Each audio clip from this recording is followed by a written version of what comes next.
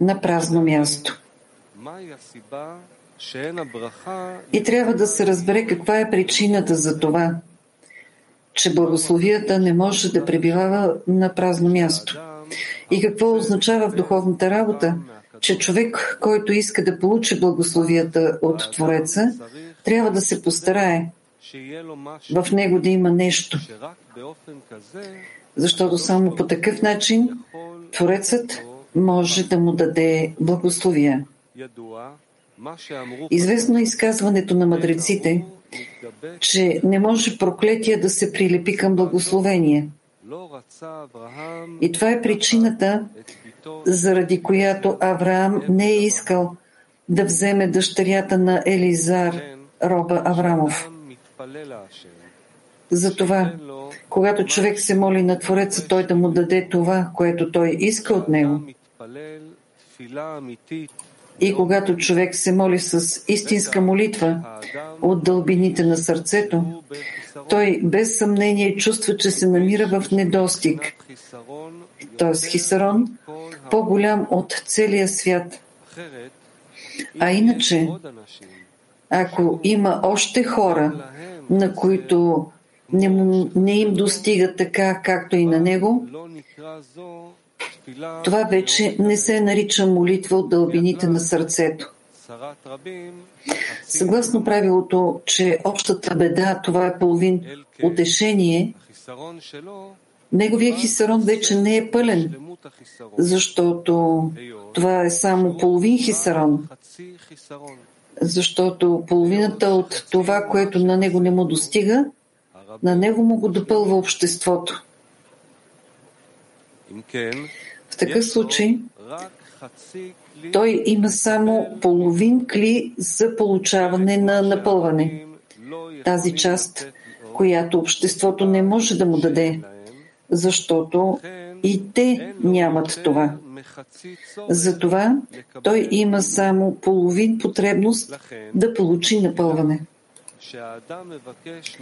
Затова молитвата, с която човек моли Твореца той да изпълни желанието на неговото сърце, трябва да бъде от дълбините на сърцето, което означава, тъй като сърцето се нарича желание, ако желанието не идва от дълбините на сърцето,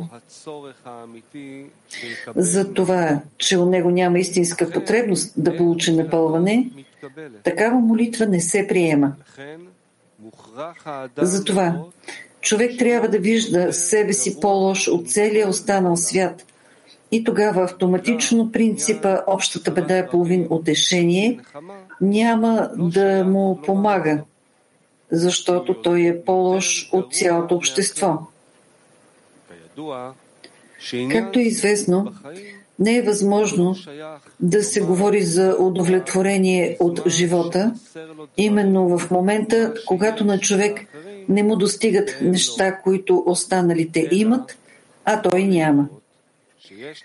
Става така обаче, че когато човек печели повече от останалите и в него има повече ценни неща, отколкото в обкръжаващите го хора,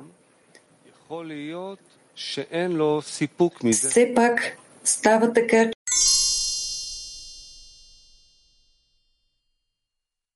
и само това се нарича истински хисарон. И тук, в духовната работа, ако той вижда, че има някой, който му е подобен в смисъла на хисарон към духовното, той вече може да получи напълване на принципа общата беда е половин утешение. И затова той може да стигне до отчаяние, защото той се смирява с това състояние, казвайки в тази ситуация, че тези неща, които, както той разбира, не му достигат, да се постигнат, не е възможно. Защото след няколко безуспешни опити да започне работа, той изведнъж решава, че това е тежко и това не е за него.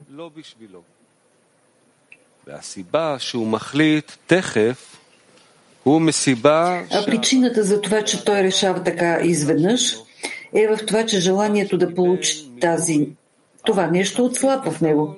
защото той вече е получил напълване на половината хисарон от принципа общата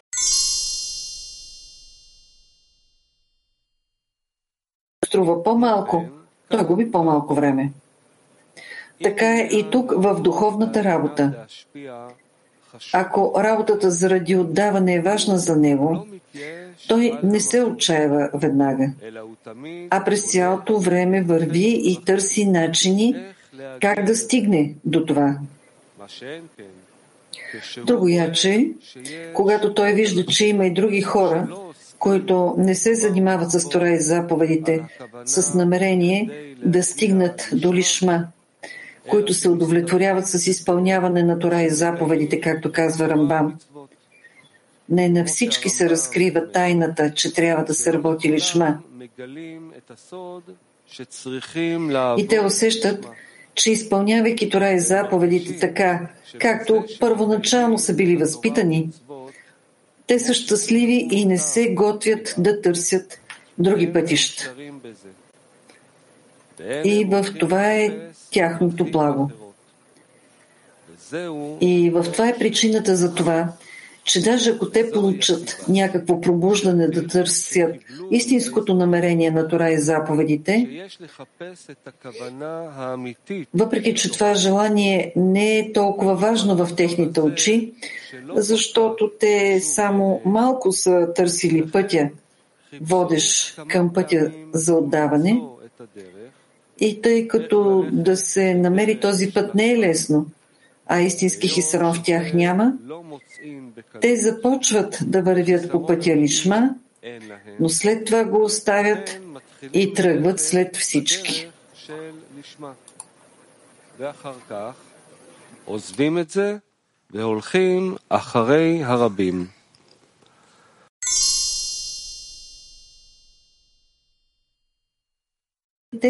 Заради собствената изгода.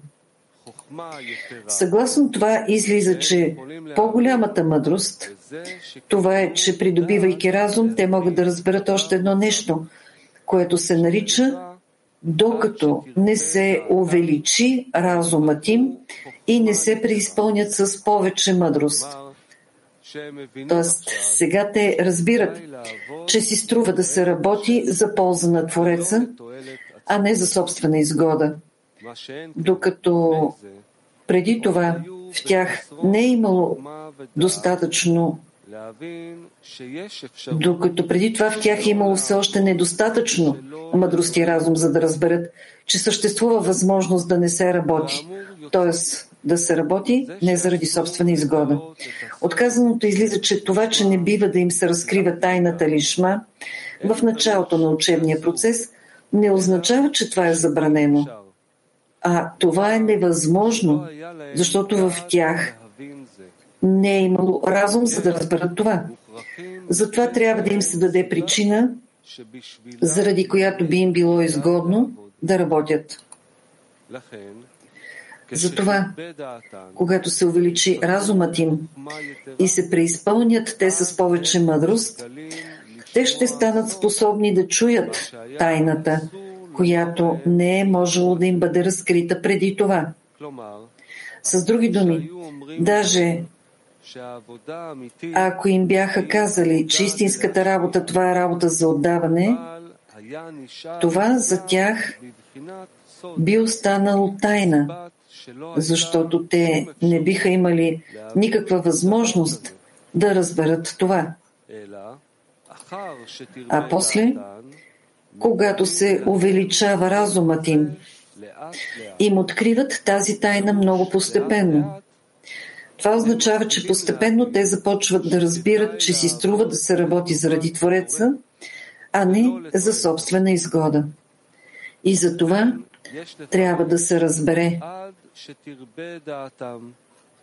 докато не се увеличи разумът им, че си имат предвид разума на Тора, който е противоположен на разума на обикновените жители.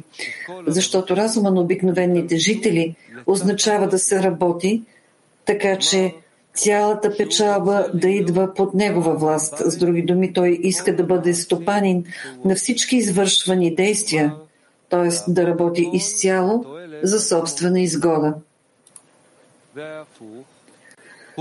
Противоположен на това е разума на Тора. Както са казали нашите мъдреци, Тора се осъществява само при този, който умъртвява себе си заради нея. И ние сме обяснявали какво се има предвид, че трябва да умъртви своята индивидуалност, т.е. желанието за получаване заради себе си, и да се слее с Твореца, както обясняват нашите мъдреци. Слей се с неговите свойства. Както той е милосърден, така и ти бъди милосърден. Тоест, човек трябва да стигне до такова ниво, на което се отменя желанието на егоистичната любов и целият му устрем ще бъде към любов към Твореца. Тоест, в това, което той прави, неговото намерение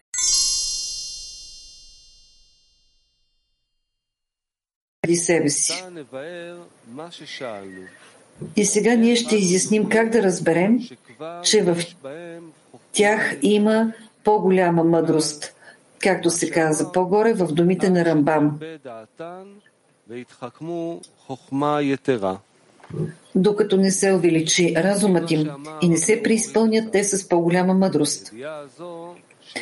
И както казва моя господар, баща и учител, това знание за разум и мъдрост идва при тях свише, в качеството на пробуждане свише. Но как ние да разберем за това? И отговорът е следния.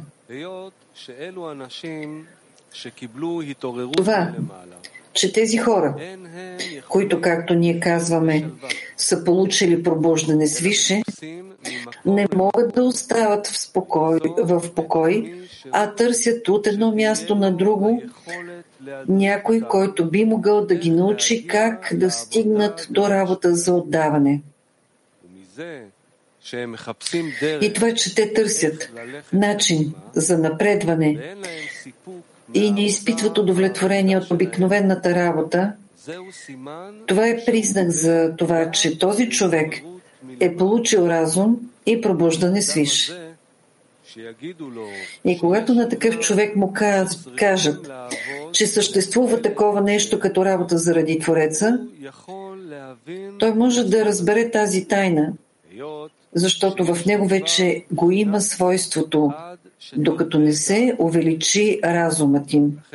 И така нататък. Затова, след като в него вече има разум, за да разбере, това вече не е тайна, защото тайна се нарича преди, докато това е неизвестно. И друго нещо е, когато това вече става известно. Но Рамбам казва, откриват им тази тайна много постепенно. И трябва да се обясни, че не отведнъж те могат да разберат, че главната работа е работата за отдаване. И в това разбиране има падения и подеми, защото това противоречи на природата. Затова понякога човек разбира, че трябва да се работи само в лишма, а след това тялото го завладява със своите аргументи, че трябва да се работи за собствена изгода, не заради Творец. И това се нарича много постепенно. Тоест, това знание, когато той ще знае веднъж и завинаги, не идва отведнъж, а се придобива постепенно.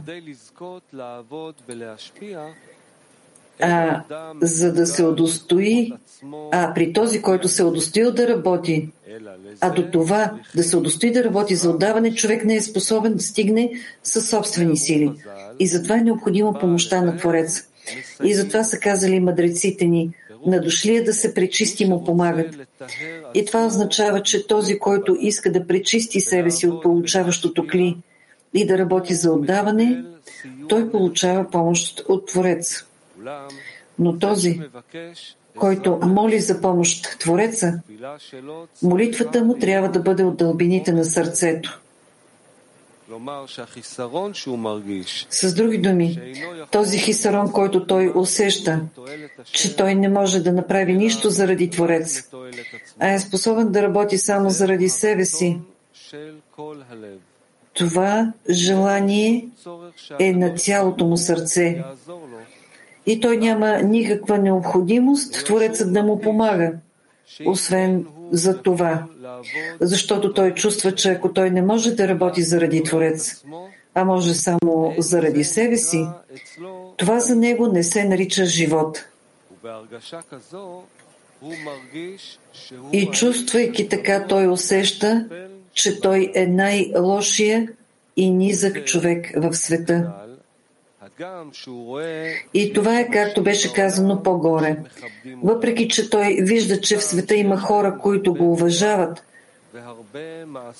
за това, че в него има много тора и добри дела, въпреки че той не вижда те да работят в лишма, но сами те не чувстват никакъв недостиг. Затова той може да каже на Твореца, че той трябва да му помогне да стигне до лишма, защото той е по-лош от всички в света. И причината за това е, че той трябва да чувства, че неговото състояние е най-лошото и той изпитва страдания повече от всички света, защото иначе у него няма съвършено кли, което Творецът би напълнил. И това се нарича от дълбините на сърцето. Защото Творецът е съвършен, когато той дава на човека в неговото кли. Кли също трябва да бъде съвършено. Тоест, трябва да бъде съвършено желание, без примеси на други желания. Затова, когато човек вижда, че има други хора, които не работят в лишма, и въпреки това, те не усещат, че се намират в състояние, когато им е зле, а общата беда е половин утешение. Излиза, че те напълват половината му хисарон със своето напълване. И по такъв начин той се нуждае от Твореца, той да му помогне само за половин хисарон. Излиза, че в него има само половин кли, а Творецът дава своето напълване само за цяло кли, т.е. за съвършен хисарон.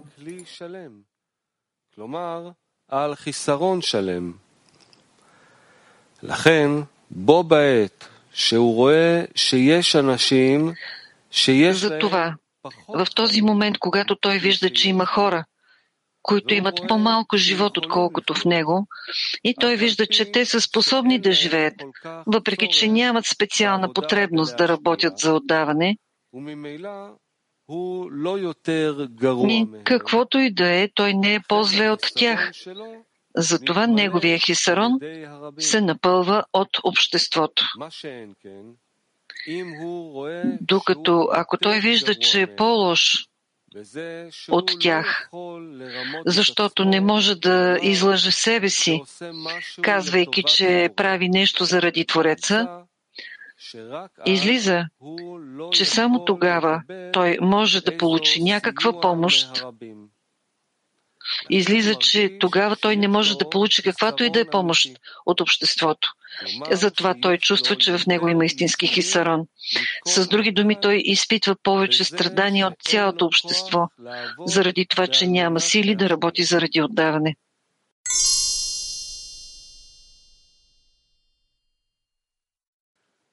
Прас на разсъмване, а половина на смрачаване. И от тук можем да обясним това, за което питахме.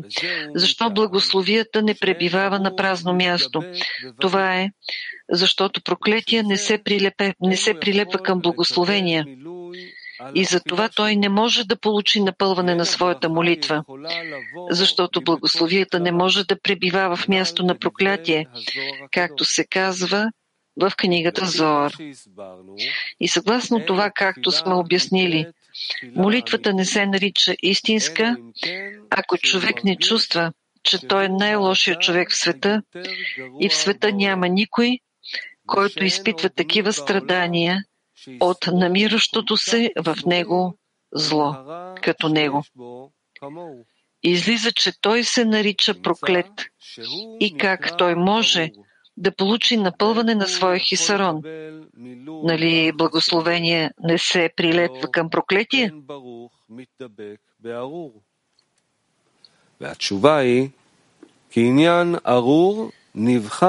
Отговорът е, че проклет се смята противоположния на светостта, защото светостта това е благослов и живот, защото нищия няма откъде да получи живот, както са казали мъдреците ни. Бедният се смята подобен на мъртъв. Нищия се смята за подобен на мъртъв. И затова е казано в книгата Зоар, че масата, която човек благославя пред Твореца, също не бива да бъде празна, защото благословията не пребивава в празно място.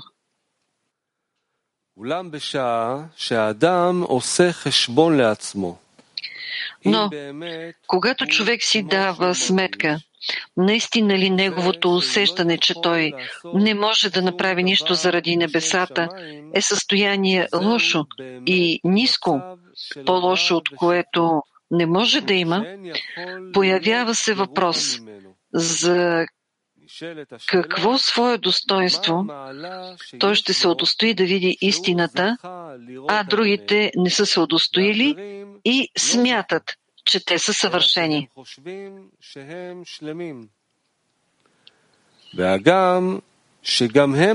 И даже ако те също усещат, че в тях все още няма истинско съвършенство, те все пак усещат себе си, намиращи се над обществото, защото притежават Тора и работата, но не им достига малко количество. Докато в качеството те, въпреки че разбират, че трябва да се добави, но все пак няма нищо страшно. Има хора, които са по-зле, а те вярват, че винаги може да се прибави, но може да се остане и без добавка към това, което те вече имат. Защо той сам чувства, че всъщност в него няма нищо? И кой му е разкрил тайната, че трябва да се работи лишма и че той все още е далече от това? И затова той изпитва страдания и усеща себе си нищ, който няма нищо, бедняк, който няма нищо. И освен това при него неведнъж идват мисли, че по-добре смърт, отколкото такъв живот. Защото той вижда, че не е по-добър от останалите. В такъв случай, по каква причина той се е удостоил да види истината? Трябва да се каже, че няма съмнение, че това знание е дошло при него свише и той не го е постигнал самостоятелно. И тогава той вижда, че Творецът наистина се съобразява с него повече, отколкото с останалите. Излиза, че по повод това, че свише са му открили истината, както пише Рамбам, тази тайна не я разкриват, докато не се увеличи разумът им и не се преизпълнят те с повече мъдрост. И сега човек вижда, че свише са му разкрили тайната, че трябва да се работи в лишма. И той се моли за това сега, Творецът да го доближи и да му даде помощ. Както са казали мъдреците, на дошлия да се пречисти му помагат. Тоест, той вече има нещо. И за това се казва, че неговата маса не е празна. Защото това, че той е дошъл да се пречисти, т.е. това знание, че той усеща потребност от работата лишма, само по себе си се нарича благословие, т.е. че той се удостоил с знанието на истината. И за това, т.е. за това знание, човек трябва да благодари на Твореца. И това се нарича благословие. Защото върху това може да дойде благословие свише, защото това не е празна работа. Това, че човек се удостоил съзнание, че трябва да се върви по пътя на отдаването. Тоест, това, че той иска да върви по пътя на отдаването, той не усеща това като излишество, т.е. като добавка към работата. А той усеща това като нещо главно. Тоест, че главната работа на човека е в това, че са дадени Тора и заповедите, за да се пречистят с тяхна помощ Израел. И в това пречистване той не вижда в него да има някакъв напредък. Напротив, всеки път вижда колко далеч е той от работата за отдаване. И вижда, че сега той е още по-потопен в егоистичната любов. И от казаното следва, че сега в неговата молитва има елемент на живот, която той получава свише. И затова той трябва да издигне благодарност към Твореца. И затова се казва, че в него вече има благословия. И висшата благословия вече има върху какво да пребивава. И това вече не се нарича празно място. За това може да се каже: служете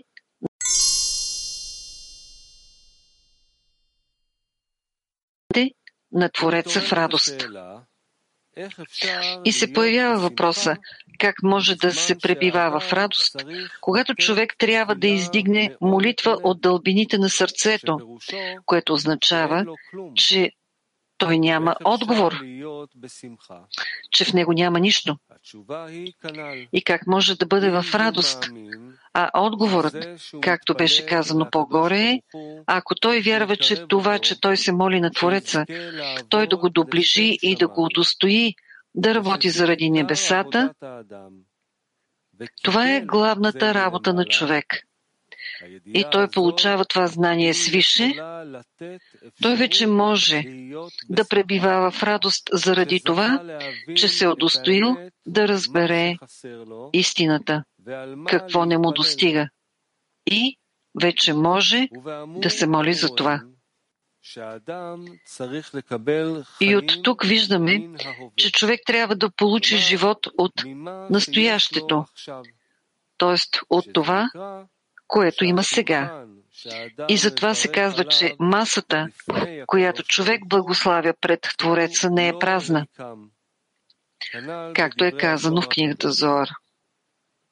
Тоест, той има откъде да получи живот, както е казано, живот и благословие. А това, което той моли, че той иска да получи и да се наслаждава от бъдещето. С други думи, човек получава живот от това, на което може сега да се радва. И за това се казва, че той живее в настоящето.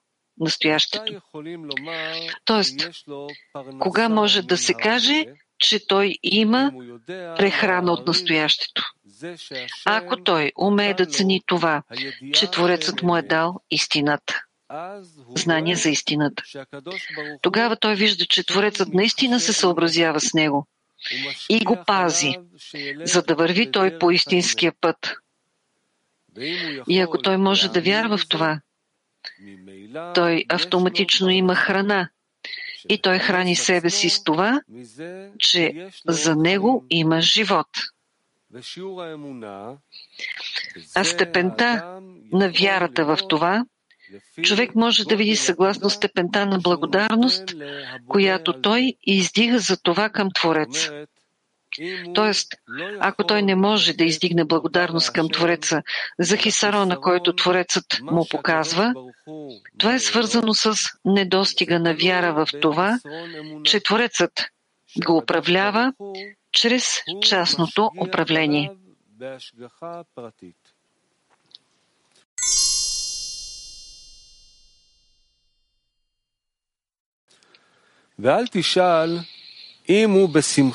И не бива да се пита, ако той е в радост и вярва в това, че Творецът го води чрез частно управление, за какво му е в такъв случай да се моли на Твореца? Още по-трудно е да се разбере, ако той благодари на Твореца за този хисарон, как след това може да се моли от дълбините на сърцето, казвайки, че той е човек, който преживява най-големите страдания заради това, че е отделен от Твореца. Та нали едното противоречи на другото?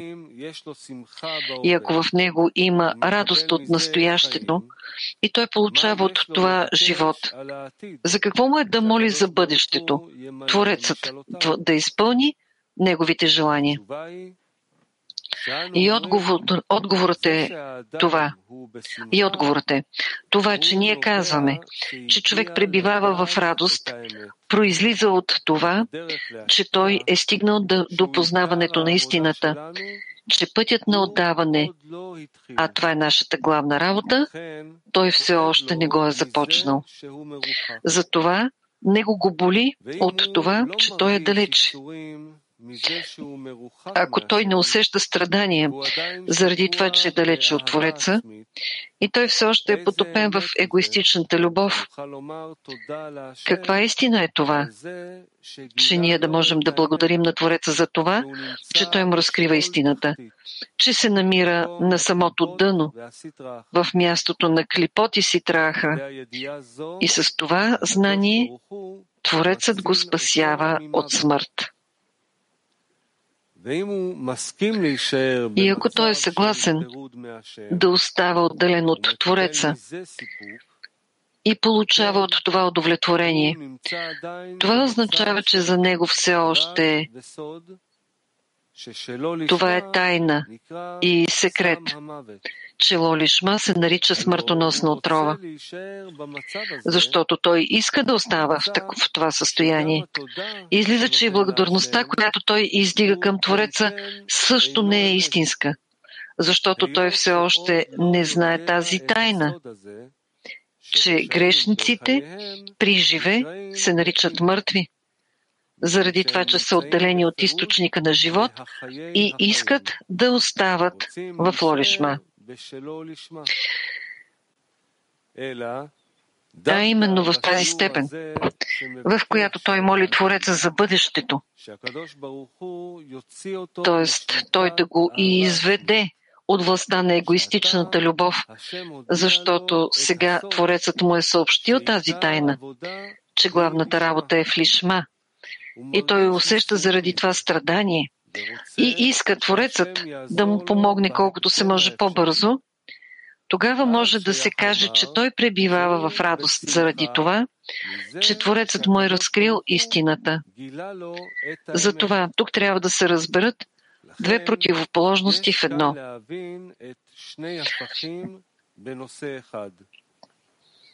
И първата е в настоящето, че той е стигнал до осъзнаване на злото и от това състояние той трябва да избяга. А напълването на хисарона е в бъдещето.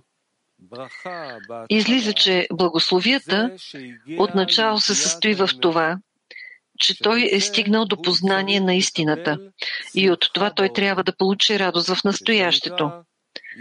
И това се нарича служете на Твореца в радост. И накрая има благословия.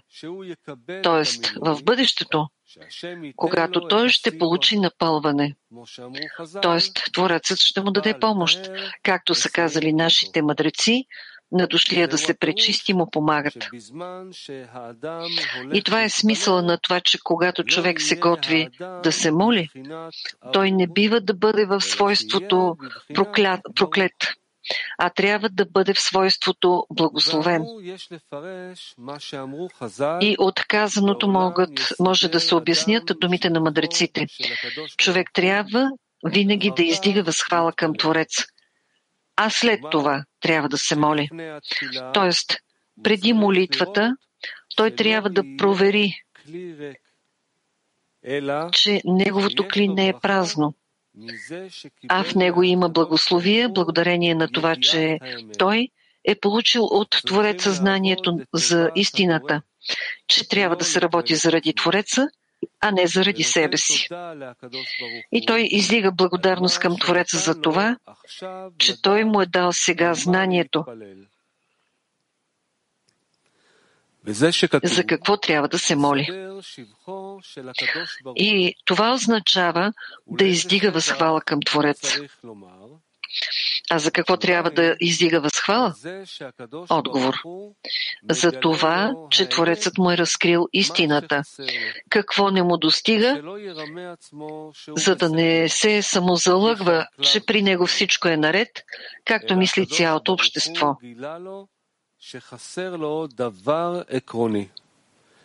Както се каза по-горе. А Творецът му разкрива, че на него не му достига главното.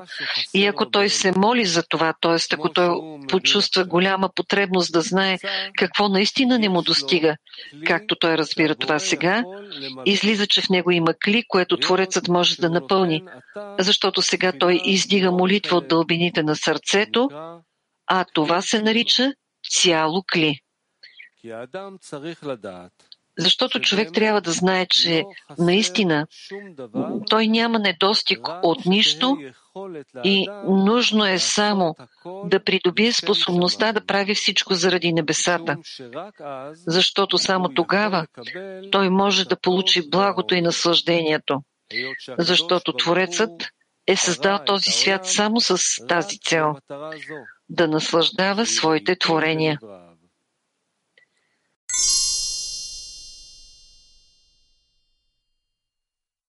Общата беда е половинно утешение. Ще го прочета. Секунда само.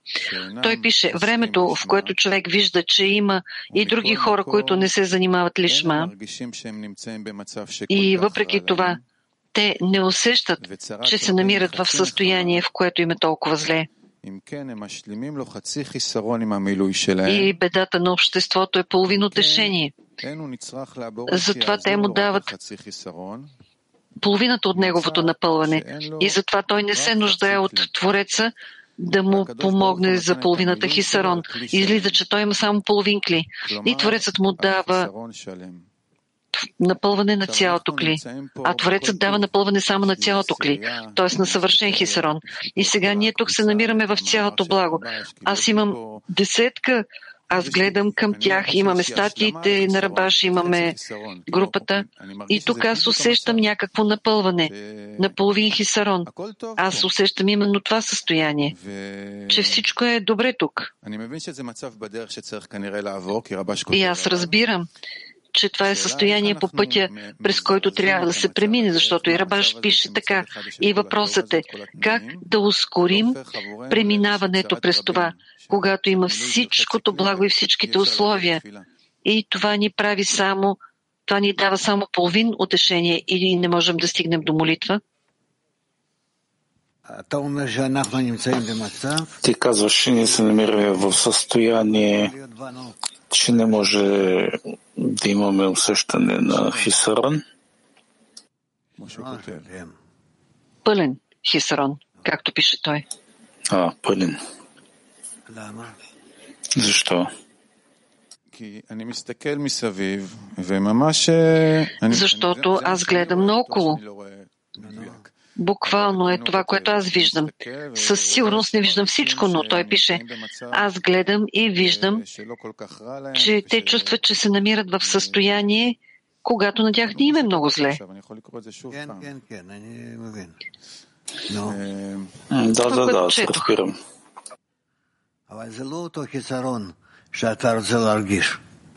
Но това не е този хисарон, който искаш да усетиш. Не, но от друга страна това ме напълва. Аз имам десетка, аз се срещам с тях заедно и даже виждам колко е по-добре с тях. Аз мога да дойда да работя с тях и това напълва човека. Аз още веднъж разбирам, че това е състояние по пътя, което трябва да се премине от една страна. От друга страна аз питам как да не засядам в това твърде много, как да ускоря пътя. Ти не усещаш, че след всичко това ти остава празнота.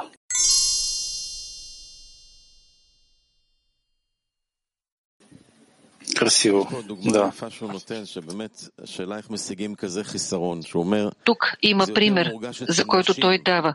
Въпрос как да се стигне до такъв хисарон. Той казва, че това се усеща повече при жените, че ако на тях нещо не им достига, дори да имат много неща повече, отколкото в приятелката, а ако тя чувства, че нещо не й достига, тя може да каже, че по-добре да умре, отколкото да живее така. И тя не може да се успокои с това, което има. И това, че той е повече от приятелката й. Но ако този хисарон засяга сърцето й, тя усеща себе си най-нещастната в света. Да. И въпросът ми е как да се стигне до такъв хисарон, като в жените?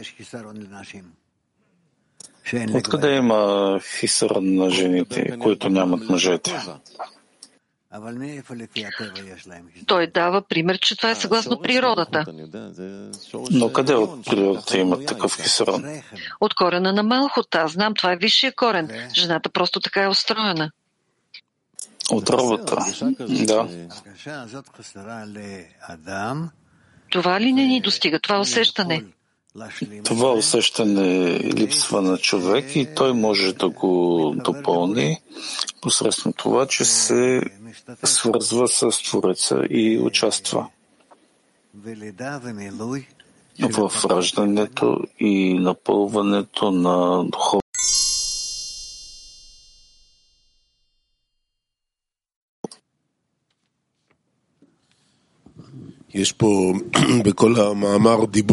Тук има в цялата статия разговор за истината.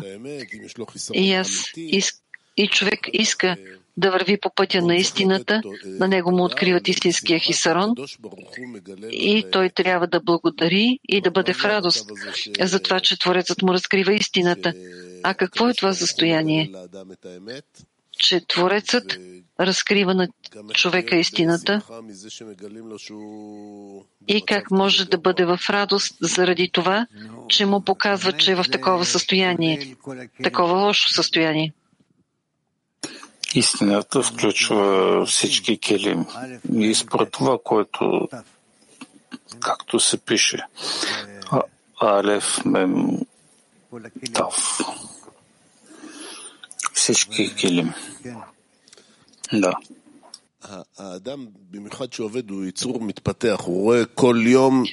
Човек, когато той работи,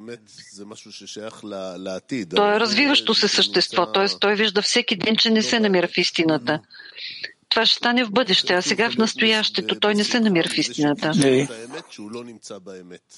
Как може да бъде в радост от това, че му разкриват истината, когато той не се намира в истината?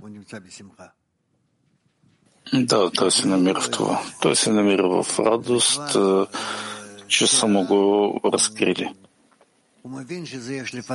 Той разбира, че това е пред него и че Творецът е готов и само необходимо още период, за да допълни усилието.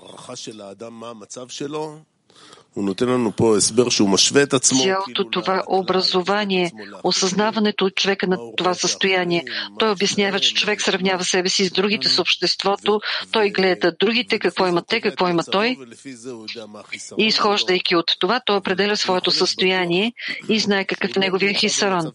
Но как може той да бъде уверен? Как може да бъде уверен, че не се намира в истината? Че се намира в истината? Даже заради това, което ще мисли утре? Това вече е част от истината, че не се намира в него. Откъде в него я има тази увереност, че утре на него ще му се разкрие истина, която е по-висока, а след това отново? Как той знае това? Как може да знае това? И да разчита на себе си, че той няма да остане в това състояние.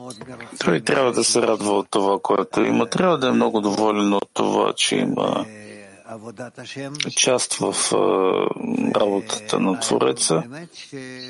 И истината е, че той не мисли чак толкова за бъдещето. Той се наслаждава от това, че и днес се намира в приближаване към Твореца.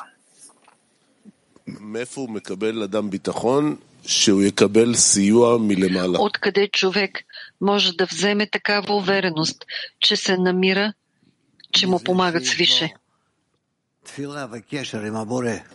От това, че има молитва и връзка с Твореца. С това, че е готов да му даде всичко, от което се нуждае човек, така че да стигне до края на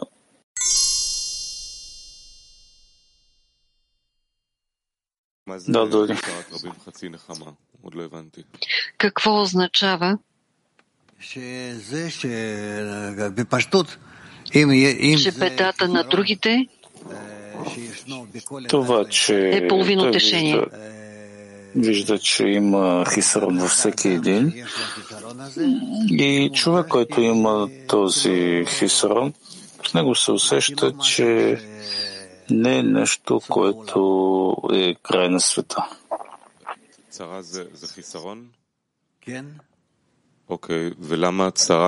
Тоест това е хисарон. Да. Тогава защо общата беда е половина утешение, а не пълно утешение? Защото човек може да не извърши тук нещо, така че да излезе от това състояние. Той не се намира вече в състояние, когато обединява всички в хисарон. Има, може би, избор, свое мнение. И тогава той може сега да се старае да определи нещо сам. Как да получи утешение от Твореца, а не от обкръжението? От Твореца ние искаме да получим не утешение, а да му покажем, че ние можем да постигнем утешението само при условие, че той напълни всички наши желания на сърцето. Благодаря.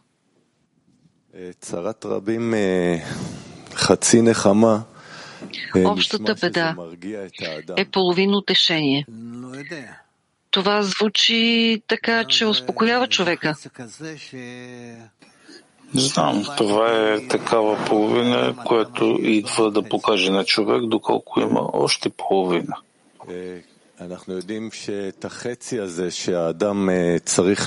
Ние знаем, че тази половина, която човек трябва да разкрие, обикновено той я получава от примера на другарите и обществото, което е още по-лошо.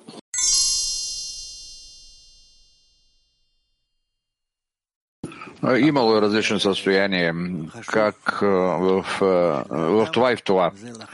Но това, което е важно за човека, това е да отмени себе си, да се преклони, да преклони глава и така да се обръща към Твореца.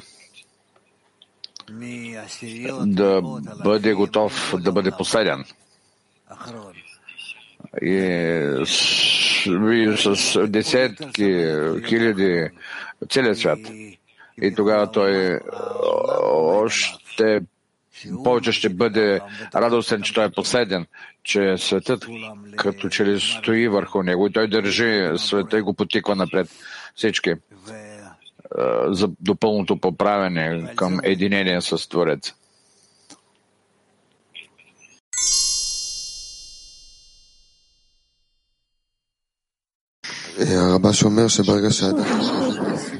Рабаш казва, че в такъв момент, когато човек чувства страдание, той има точката на истината, която той чувства и може да се моли. Как може да бъде радостен от това? Ако това е точка, където човек чувства страдание, как правилно да помоли, така че да види в това подаръкът, който му е дал Твореца, а не да се чувства зле. Това зависи от килима на човека. Доколко той е свързан с обкръжението, с Твореца. Че може да избере нещо противоположно ли? Но той чувства страдание, той се намира в такъв етап, който не е, особено когато е по път, но той все още не може с своята правилна молитва да построи молитва. Той някога идвал в група, било му добре, а сега не се чувства много добре от това. Да разберем, че това, което получава от Твореца, е подаръкът правилно да възприемаме страданията, които ние чувстваме сега. Как го правим това, как да се измени типа на страдание, така че той да види, да изпита радост от това, че пред него е Твореца и че трябва да се благословява Твореца и да се прилепи към него както благословение трябва да се прилепи към благословение, а не както проклетие. На какво трябва да бъде благословен? Как да направи това преобръщане, за което му се говори?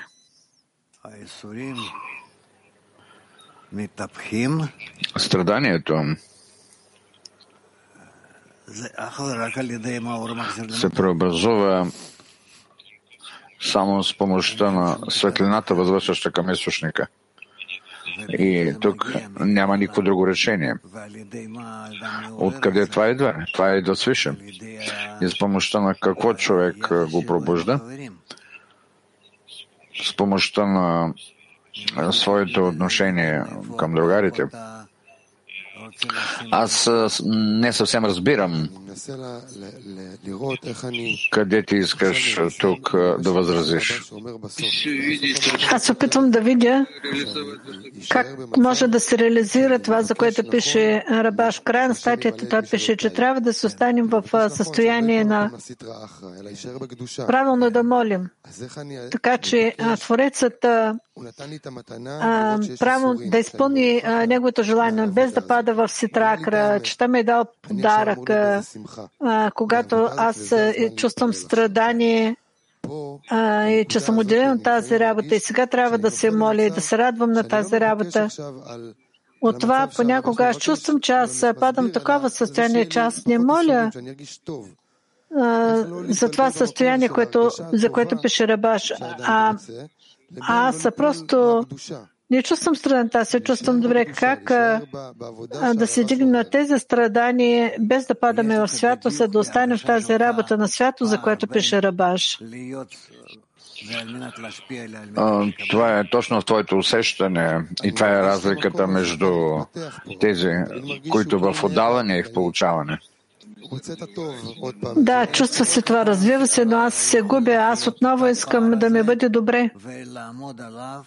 Как ти можеш да обозначиш това, тази разлика и да стоиш на нея с цели да се Но само с помощта на десятката да се присъединя към тях и да чувствам поддръжка и освен това да получа от тях допълнителен хесарон. Как да досегнеш това? На мен ми се струва, че това е проблема. Това е точката, за която говореше Гершен. Тук има половина утешение. Всички се намират в този хесарон и не ни се получава. Не ни се получава да дадем този последно усилие да направим, за да достигнем до лишма. Какво е разликата между тези хисарон, които се пробуждат от десятката, и в този хисарон,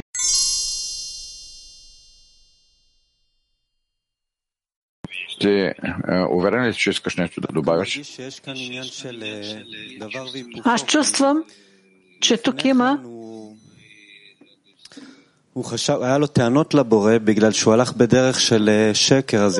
че има нещо противоположно, защото когато той се отклони от правилния път и той имал неправилни цели, а сега десятката му показва, че той се намира под властта на чуждата сила и му показва истината, и той започва да разбира Творецът да го води по правилен път, и тогава той укрепва във връзката с това, че Творецът е добър и творящ добро, и неговата вяра може да се усили и да моли правилно, така че да извършва всичко правилно.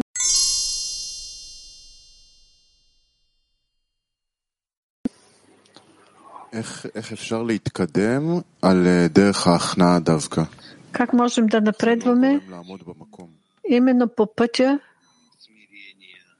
на смирението, за да не стоим на едно място? На пътя на отмена на себе си ти не можеш да се предвижиш. Иначе как приемаш всички реакции на Твореца като възможност за твоя реакция и движение? Как аз да пробудя още повече отговор в Твореца, така че да вървя напред, да искам повече? С помощта на реакцията на това, което чувстваш от него. Но за да почувствам от него, аз трябва да се стремя напред или обратно. Това е противоположно на смирението. Не, отмяната на себе си не се отнася нито към това, нито към друго.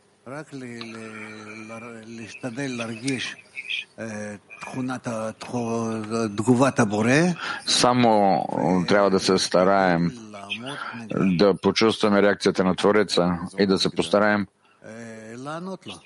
да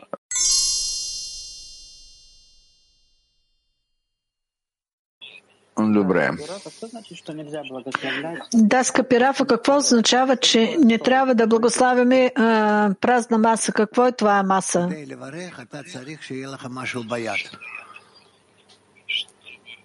Че да се благослови това, което имаш в ръцете си. А ако ти нямаш нищо, ти не можеш да благословиш. Но ако ти си получил нещо от Твореца и ти знаеш, и си уверен, и разбираш, и чувстваш, че ти си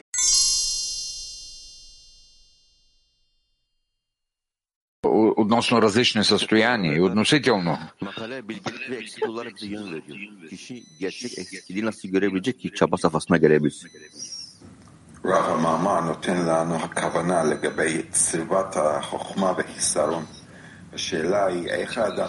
Статията ни дава разбиране, що се отнася до събрание, как да съберем този хисарон, да достигнем до него, как да достигнем до този истински хисарон, за да дадем истинско усилие. Как човек може да достигне до истинския хисарон? По-нататък. За да може той да извърши необходимото усилие. Ако той е свързан с другарите и вижда доколко те заедно всички се намират в състояние на падение,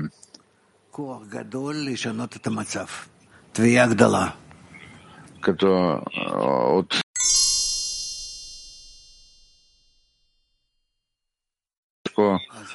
какво изясняваме? Защо го изясняваме? И защо го избираме? Тоест, след разбиването ние сме длъжни да изясним с какви видове килим е необходимо да работят. Килим, в които има сила на отдаване или няма, че те могат да достигнат, защото в тях има сила на отдаване след поправянето или не, да ги повдигнем в Ибур и Ника и да станат на свети килим и така нататък. Това са такива въпроси. В каква форма какъв порядък се поправят килим, защото тези килим, които са били отгоре на най-високи, когато изгубили екрана, те падали в най-низки от всичко. И затова в такава форма,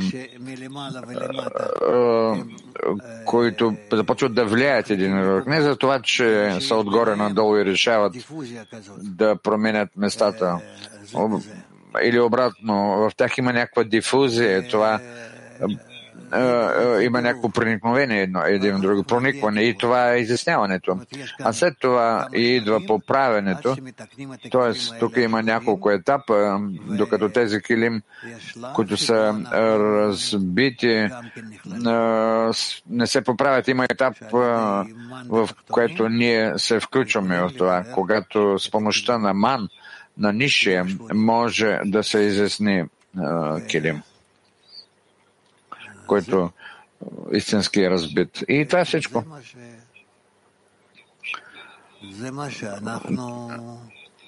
Като цяло това е, което ние изучаваме. Тоест, нашият стремеж към обединение позволява това изясняване ли?